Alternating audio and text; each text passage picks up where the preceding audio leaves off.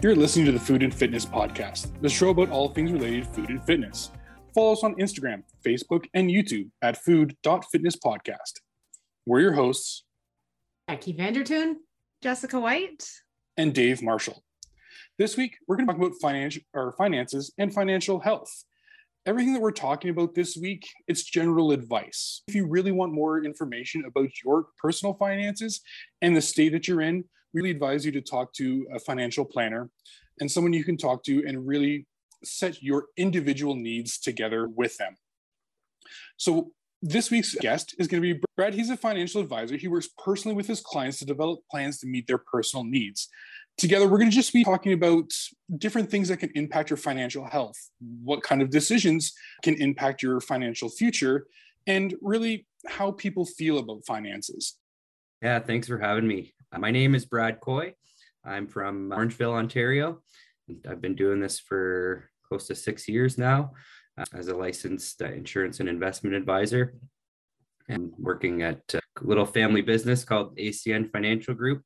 I'm an advisor alongside my father-in-law, who's been doing this for over 30 years now and has been a really good mentor to me in getting started with all this. So I have a wife and 2 boys at home, so they keep me busy as well. That's awesome. Brad, when we dive in, we're just going to set the stage here. And I think the first question is going to really set us off on where we're going to go from here. What would you define financial health as? Yeah, one of the first things that was presented to me when I first got into the industry was put on my desk as a financial pyramid. And that is, I think, something that a company put out. And it was on the bottom foundation level was risk management tools, like your life insurance, your disability, your emergency savings, debt reduction, things. And then above that was your potential home ownership, your investment accounts, RSP, TFSA. And then higher up the pyramid as you went were the more speculative investments. So I think when we talk about financial health, it's really starting at that foundation level first and coming off of that. I think obviously things like reducing high interest credit cards and avoiding bad debt, budgeting, spending less than you earn, obviously, and those kinds of things are good places to start as well. Brad, I can't tell you how excited that you are here to come and speak to us. We've all completed a little thing called the Wellness Wheel, and my life has changed. I'm 51 now. And when I was 19 or 20, my financial literacy was horrible. I probably shouldn't say this but I did. So it's almost 40 years or 30 years ago. I remember using Visa to pay MasterCard, right? Like I had no concept of money. I could keep this racket going forever as long as I pay the minimum amount. And it wasn't until I met my husband, and yes, he is Dutch, and no, I'm not being stereotypical, but I think that there's a great work ethic that was ingrained in him as a young age. And so one of the wonderful things, he taught me so much, but we've never argued about money. And I think for many people, finances between couples are a really difficult thing to talk about. And again, I'm really lucky, and that's not something that I've ever had, but I do know a lot of marriages that end and can completely split families apart. What drove you to the financial industry and working with clients, and how do you manage those difficult situations between partners? So 2-part questions. Why are you in this profession? And 2, how do you manage couples who don't necessarily see eye to eye? Sure. Yeah, I'll start with how I got into the industry. I just graduated Teachers College and was approached at that time by my father-in-law, and he told me they needed some help. My mother-in-law had just been diagnosed with throat cancer. And so she was limited in what she was going to be able to do with the company. So they said we could use some hands with some things. I just loved it. I loved all the financial aspects of learning about all the different investment products, insurance products, different strategies, those kinds of things. And I've always really enjoyed working with people, educating. I really enjoy meeting people and that side of it as well. And then I had an awesome mentor as well, and just was able to started out going on appointments with me and showing me the ropes, so to speak, and just how to treat people, how to conduct meetings, and walk me through a lot of those things. And as you gain experience, I think it's made that easier. And I think in the second part of your question as well, that's part of dealing with that is just it's experience. It's managing expectations to an extent. I guess the question I'm kind of asking is, and again, my husband and I are really lucky in the fact that we see eye to eye on finances. Yeah. And I'm not in your situation, obviously, but I don't want to be stereotypical. But what do you do if person A in the relationship is, and I've learned that the importance of saving, which was the school of hard knocks, but how do you encourage people to save when that's not necessarily their go-to or their way they want to go, like that temptation to go on and buy something new or have that shiny new thing or something? Like, is there something you can educate people on?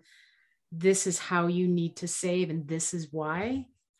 Yeah, I would say that our biggest thing is actually showing people what is going to be required to accomplish their goals down the road. I don't have somebody's credit card and I can't tell them what to spend and what not to spend on, but especially, and I think this may be something that can help couples as well, is that this is what is projecting down the road of what's going to be required to accomplish your goals. If you want to retire at a certain age, or you want to have money for X, Y, and Z down the road. If you keep going on your current path, where are we going to end up? Make that picture quite large. And then I think you hope that they're able to realize and understand that if we don't do this, there's going to be adverse effects down the road. Thank you. So Brad, when you're dealing with new clients, like I'm sure you deal with people of all walks of life, and all walks of life listen to this podcast as well. But just my own experience, you don't talk about your own finances with friends, or you don't talk about your finances at a family get together. It's just one of those things that isn't transparent. And a lot of people just don't talk about their financial situation.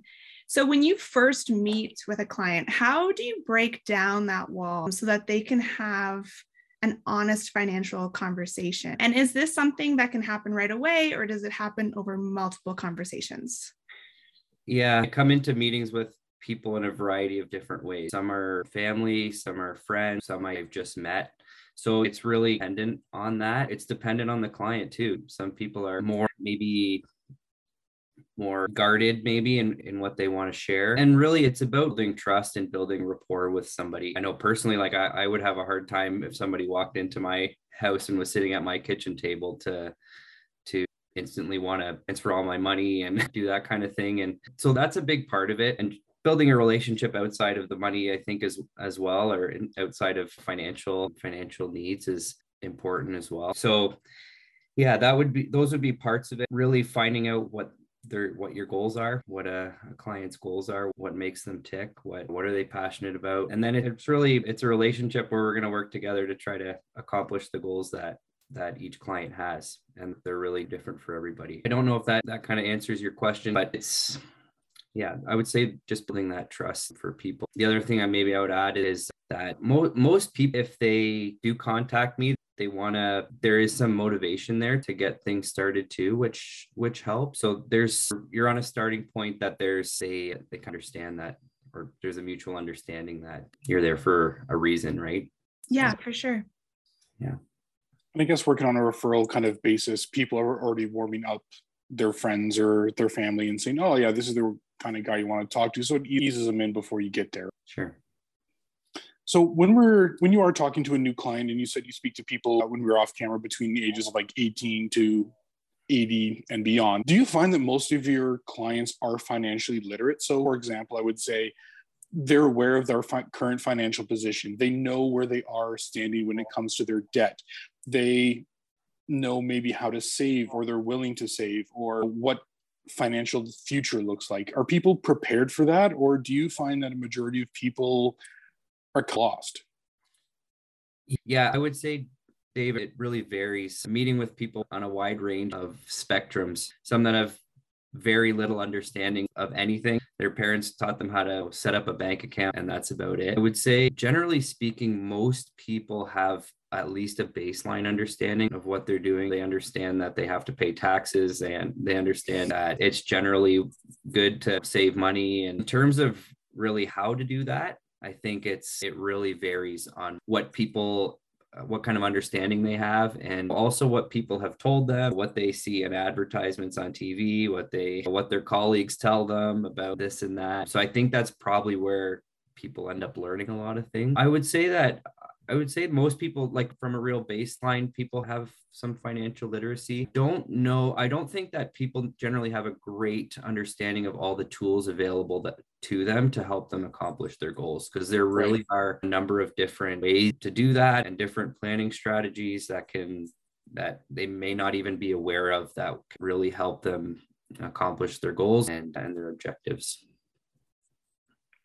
That's great. I like, and I've heard you say this a couple of times, know your goals, ask your clients the goals. And I remember when we just met with our financial planner recently, and because we're getting close to retirement age. He's like, what do you want to do? And we're like, oh, we like to travel. He's like, forecast, where do you want to travel? Do you want to live in Orangeville? Do you want to live overseas? And he made us sit down and think about, really, I don't know, we never thought about this before. So I think when you mention that is about that long range, where do you want to be?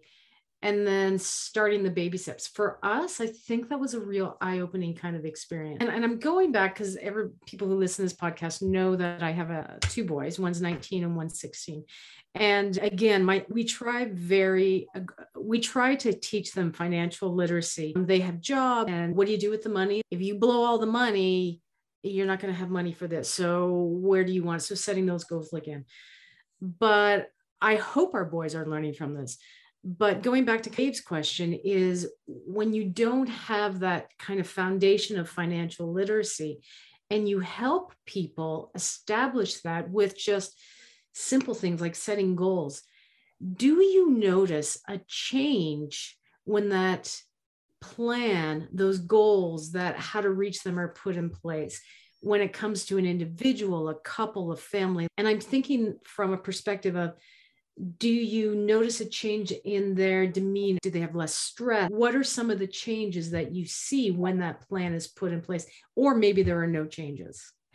Yeah, I think the word that comes to mind is relief for a lot of people. There's a lot of...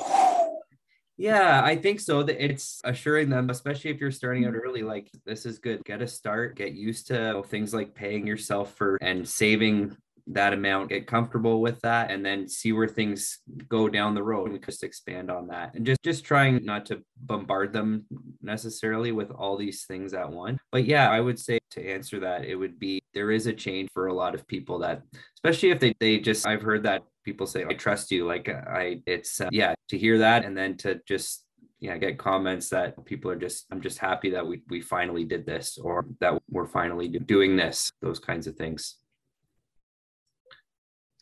Yeah, thank you for that. And I often think about when I was in grad school and we had zero money. It was really stressful. And like, how are we, like, thinking about how are we going to pay our mortgage? How are we going to get groceries? All of these things put on top of each other. It was just that added little stress, and it almost felt any little thing can cause the house of cards to fall over. So I think that relief when you get your financial health, I can feel that, and I can think about it. It's almost like that breath. We have a plan. Yeah, we do. There's sometimes with people, it's an oh boy, right? If they're approaching retirement and they're realizing that the goals that they had are going to be challenging to meet. So there's that too. But I think setting expectations with your clients is helpful too. And try not to promise things and set these really lofty expectations as well for where they're going to be. But yeah, if you start early and take those initial steps and just let it go from there, I think there really is a load off of your mind for that, for sure. So Brad, when you meet with clients right now, are you meeting with them in person, or are you meeting them virtually or over the phone? It's been a lot of virtual lately. But in the past, I hardly did any virtual before that. It was a lot of in person. I tried to do that as much as possible. Do you meet at their house, or do you have them meet you in the office or something? Most people will meet at their house. If somebody prefers that I not come, then sometimes we'll do it at the office. But yeah, I would say probably 85% of meetings are at people's houses, at least pre-pandemic. Do you find that you learn more from a client, or they're more relaxed meeting in person than doing it in any other way else? And do you learn, I don't know, when I'm thinking like you learn stuff about the client, like stuff that they maybe wouldn't come out and say, travel brochures from their house or pets or anything that you might not learn over the phone? Yeah, 100%. It's things on the wall and kids, things from where they were born, or different, things from different countries, those kinds of things. Yeah, you definitely do. And that's a big kind of, to go back to your earlier question, is something helpful to connect with clients that way too. And just, you, by being in somebody's house, you get an understanding of what they care about a little bit too, right? Yeah. What makes them tick. Yeah. If they have kids running around, or if they are variety of different things. I prefer meeting clients in their house and in person, because you start off a little bit further down the road, I think, than you would otherwise. It's much less personal, I would say. Yeah. I guess if there's a bunch of Dutch flags flying on the back wall, oh, you're from the Netherlands, do you guys want to go back when you retire? Like stuff like that, or those are questions that can break down those walls, right? Yeah. And we all know with Dutch people too, you probably are related to somebody that they know, or that's true. So when you're talking to someone, we've talked about the positives, and I think we can always talk on the other side, just be realistic. What do you find are some things that people are scared of when it comes to their finances? Yeah, I would say probably the unknown. Yeah, not, am I going to have enough money? That feeling of not being prepared, or outliving their money, those kinds of things for people that are planning for retirement. Parents with children can be concerned about them, what their outlook's going to look like. Are they going to be able to buy a house? What happens if I die? What happens if I get sick? Those kinds of things, I think, would be points of fear for some people. Yeah, those would be the main things I would say. Yeah, the unknown. Really, I'm no better at predicting the future than anyone else, but we certainly have fears about, especially we see what's going on now in Ukraine too, and it's those kinds of things can bring anxiety and bring fear, and not just for day-to-day things, but especially with finances. And a big part of what we do is walking people through that, reminding them of what the plan was and what their goals are, and the different things that have been put in place based on what we've worked on together and what they've decided on to. So walking them back through that. I think one of the crazy terms that you've used, which is, I think, some often forgotten, but is a very real term, is outliving your money. A lot of times people now could possibly live as long after retirement as they have before their earning time. Say you want to retire 65, it's not uncommon for you to live possibly another 30, 40 years after that. And is that going to be, do you have enough money to last that long, especially with the way that long-term care, how expensive that is? Like, what's going to happen? It's a realistic question, I think, that people have to think about and people have to be aware of. And I think those terms, if used early enough, are helpful to people to learn, right? Yeah, sure. Brad, as I've mentioned, I have two boys, and of course, one of them's 19, because I just mentioned that. And he has had the benefit, of being online learning for his first year university. So he hasn't spent a lot of money. And in fact, he actually has quite a bit of money saved into his account. Good for him. Very proud of him. Doesn't go anywhere either. And I reflect back to when I was 19. What piece of advice would you give either your 19-year-old self, my kid's 19-year-old self, somebody starting off with some extra money? What kind of advice would you give them? Yeah, I think saving is the biggest thing. Advising them on debt, the pitfalls of potentially as well. Yeah, I would say, looking at investing that money, it's dependent on each individual. But just having an understanding, I try to walk people through that too, of what's your risk tolerance, what are you comfortable seeing this money drop down to if that's what happened. Are you gonna lose sleep over it? Is it really gonna bother you? Those kinds of things. And also looking at time horizon. How long do you have to let this grow? What are your goals for it? If it's a short-term goal, we're gonna have to reduce risk and really reduce risk, because we want to make sure that you're gonna still have it. If it's a longer term goal, maybe you can weather some more of those ups and downs a little bit more. So really, it's client specific, and we go back to the goal and objective thing, if really on determining what to do with that what to do with that. And maybe it's a variety of different goals that you'd like to earmark different funds for. So I know you can't give specific advice, but you touched on investing. Can you share with us what investing is? Yeah, so I would say it's using funds to either generate an income or make a profit. You can do it in a variety of different ways. Could be investments in mutual funds, stocks, bonds, those kinds of things. Could be real estate, could be, other kinds of things as well. Really, that would be the short answer there. I'm going to put a little plug, and I assume, because the benefit of a financial advisor is, you've said numerous times, what is your risk tolerance? And it's an individual thing. So going on to Facebook or whatever social media and saying, buy Bitcoin or whatever, is probably better to talk to somebody knowledgeable about that instead of just going with the latest trend, I'm guessing.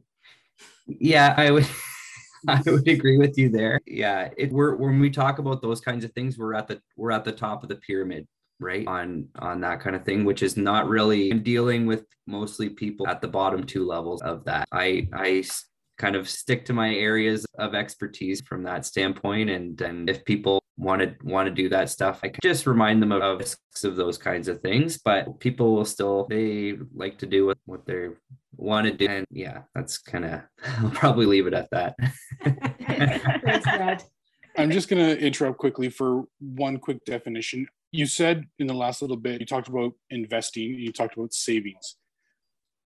Are they different, or do people sometimes use the word savings when they mean investing, or investing when they mean savings? Yeah, for sure. I had made a note of that. Yeah, we would probably encourage people to do that simultaneously, depending on their situation, obviously. But yeah, you can save money into a savings account, which is somewhat investing, but right now you're making quite a minimal amount on that in a savings account. But yeah, investing would be a range of trying to make a profit or trying to generate an income off of that amount that you're saving, I would say. I've kind of seen it as savings is often low risk or low to no growth with low to no risk, and investment is potentially higher risk with higher reward. And those, I think a lot of people need to understand that when you're talking about those, is savings maybe for a rainy day if something were to happen, but investing is, there's short-term investments, you can obviously do that. There's long-term investments, you can obviously do that. So I think those are two main things that I think a lot of people sometimes, they throw words out there and they think that they mean something, but they're often referring to the opposite, right? Yeah, I think the way that you put it was good. So we've talked a lot about short-term and long-term goals, and a lot of people say that we live in that drive-through society today, meaning that everyone wants things quick. Everyone wants that instant satisfaction of getting something like super fast. So do you find that similar when people think about investing and saving? Yeah, I think there is some of that. I think it probably is, some of it is generational too, like depending on what the age of the people that you're dealing with as well. The different investing strategies have changed over time, and you have people have been doing it one way they did something one way 30 years ago, and people now are maybe want more of those quick results. Generally speaking, I think most people have an understanding that it's going to take time, and that they don't always like that. Most people ask, or some people ask, if or you got any get rich quick schemes. But yeah, it's managing those expectations with people and showing them what incremental gains can do over the long term as well. And that really, I think, is part of how we manage that in our culture. So start as young as you can.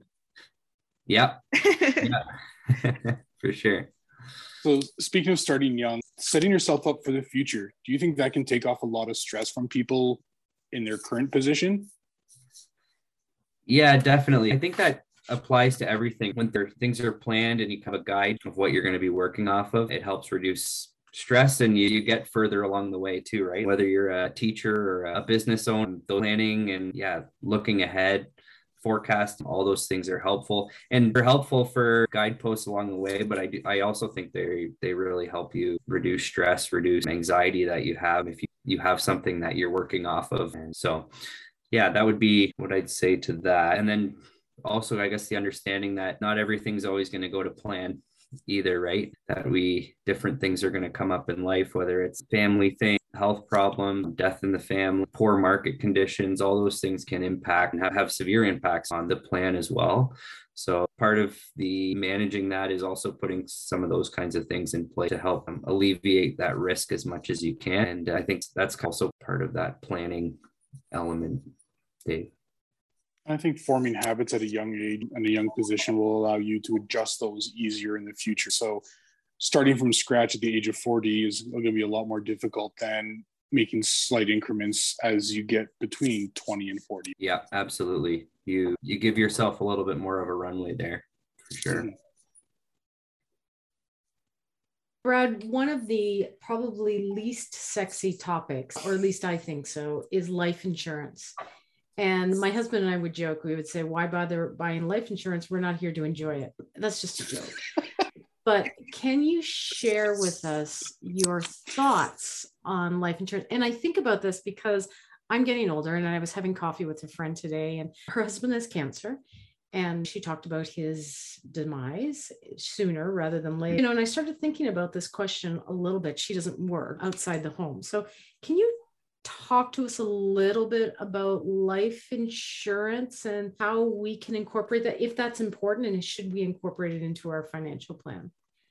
Yeah, absolutely. One of the first, this is pertaining to just insurance as well as critical illness insurance. But when I first got started in the industry, I had mentioned that my mother-in-law had cancer, and I saw the impact of that right away. And fortunately, she had applied for a critical illness policy about a year before she was diagnosed. And then I saw why it was important that she had one when they were traveling downtown to Princess Margaret for treatment for months, paying for park, have hotel stays down there, not to mention lost income from business as well. So that was a pretty big introduction to it for me. And then she did end up passing away a couple of years ago now. So that my family's seen that direct impact of what it can do. It's not a nice thing, I think, for people to think about. We don't like to think about what could happen, but I think the alternative is thinking about is what happens if you don't have it. We really try to look at it as, if something were to happen to you today, what would you want in place tomorrow? That would be, what kinds of things would you want taken care of tomorrow? And I think life insurance helps answer some of those questions, or helps put things in place for that. There's a variety of different tools and stuff and different ways that it can be used as well, even for legacy giving to charities, to whatever the case is there. It can be a really useful tool for that. There's also different things for business owners and those kinds of things as well, different strategies that it can be used there as well. Can I ask, probably another least sexy topic is the importance of wills. What are your thoughts with regards to wills? Yeah, I would say that would be at your base level there as well, foundation level. Just an important thing to put in place early. And then if you need to make changes to it down the road, you can make changes to it down the road. But we certainly recommend people that to be one of the first things that people do when looking at their entire financial picture. So if someone is looking for a financial advisor, what are some of the key questions that they should be asking? Like, what should they look out for? Yeah, I think there's a number of different directions I could go with that. I think the obvious answers would be probably just understanding what somebody's licensed in. Are they able to do insurance, investments? What kind of planning work do they do? Are they licensed? What kind of investments are they licensed to do? And then also understanding how the advisor is compensated. Is it a fee for service type of situation, or is the advisor compensated through commissions of invested assets or on sale? Those would be probably good questions to ask as well. Fees are hot button top these days. I think it's important to be aware of what fees you're paying. I think the industry's kind of improved in the transparency of that probably over the last 5 years. But at the same time, I don't think that's strictly what you should be paying attention to. If you're getting really good value from an advisor or a plan, and they're doing a good job and you're getting that value add from that, I think you're more than happy to pay those kinds of fees. So, I think the fees just become less relevant, right? If you're getting a good degree of service from that standpoint. And then also what their planning or recommendation process is. Do they do a fact find? How do they determine what they're going to help you invest in? Are you going to get updates? How often are you going to have calls with the person? Those kinds of things I think are important. And then finally, I would say find somebody that you like and trust. Really, if you're going to be sharing such a significant portion of your life with somebody you want somebody that you can trust and that you enjoy working with over the long term. So yeah, for sure. I think when it boils down, trust is such a huge factor. So that's definitely important. Yeah. Brad, when we met with our financial advisor, we had a new one, and I didn't know what to ask because it's not my jam. I don't know anything about money. It would have been nice to have spoke to you a while ago so that I would have had an understanding of things that the financial advisor would have asked me. What are some questions people should be prepared to answer when meeting with a financial advisor? Yeah, Jackie, I think you had touched on it earlier. I think one of the things that is really helpful is just to have an idea of what your goals and objectives are. They may be retirement based. They could be focused on your kids, could be legacy based. If it's traveling, it's those kinds of different things, home ownership. Yeah, would be some things I think if you can have an idea of that, it gives the advisor a good starting point on where it helps build the big picture there. And you have something that you're working towards. And then it's just a matter of figuring out, okay, how do we get here? I think, having an idea of your budget, investment, insurance statements, those kinds of things are good things, obviously, that the planner advisor is going to need. Yeah. Just so that they have the more complete picture that you can give them of your financial situation is just going to result in better recommendation, more all-encompassing recommendations. Yeah, and in hindsight, I think that's really good advice that I wish that I had known, because I had a vague idea when I would retire, and I had all these vague kind of ideas, but he's like, you have to stop with the vagueness and come up with more of a concrete plan. Like, when do you want to retire? And I'm like, oh man, he's like, when is the earliest that you can see yourself retiring? And if you work beyond that, then that's great. So he made me think about things in more of concrete terms. So plan your life out. What are your goals? I think that's probably the best thing that I got out of meeting with my guy. Yeah. And it could change, and it often does. What we had planned and hoped for 5 years ago is not necessarily what we hope and plan for now. 100%. People's situations change, and so that's part of it. And then as you go, it's about monitoring it and changing it if need be along the way. Awesome.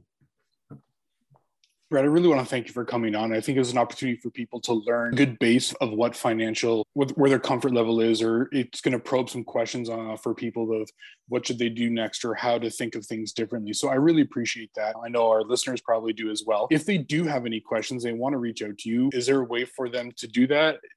Are you comfortable with that? Yeah, I love meeting new people and connecting. Yeah, if you'd like to chat more, you can, our website, www.danfinancialgroup.com. My contact information's there. If you'd like to reach out, love to chat. So appreciate you having me on. And important topics for sure. Awesome. And again, for our listeners, I just want to state again, if you do want to discover more about your financial position, your financial health, we really advise you to get in touch with a financial advisor or financial professional, and they can give you more information. So until next time, we'll talk food. We'll talk fitness. And we'll do it together.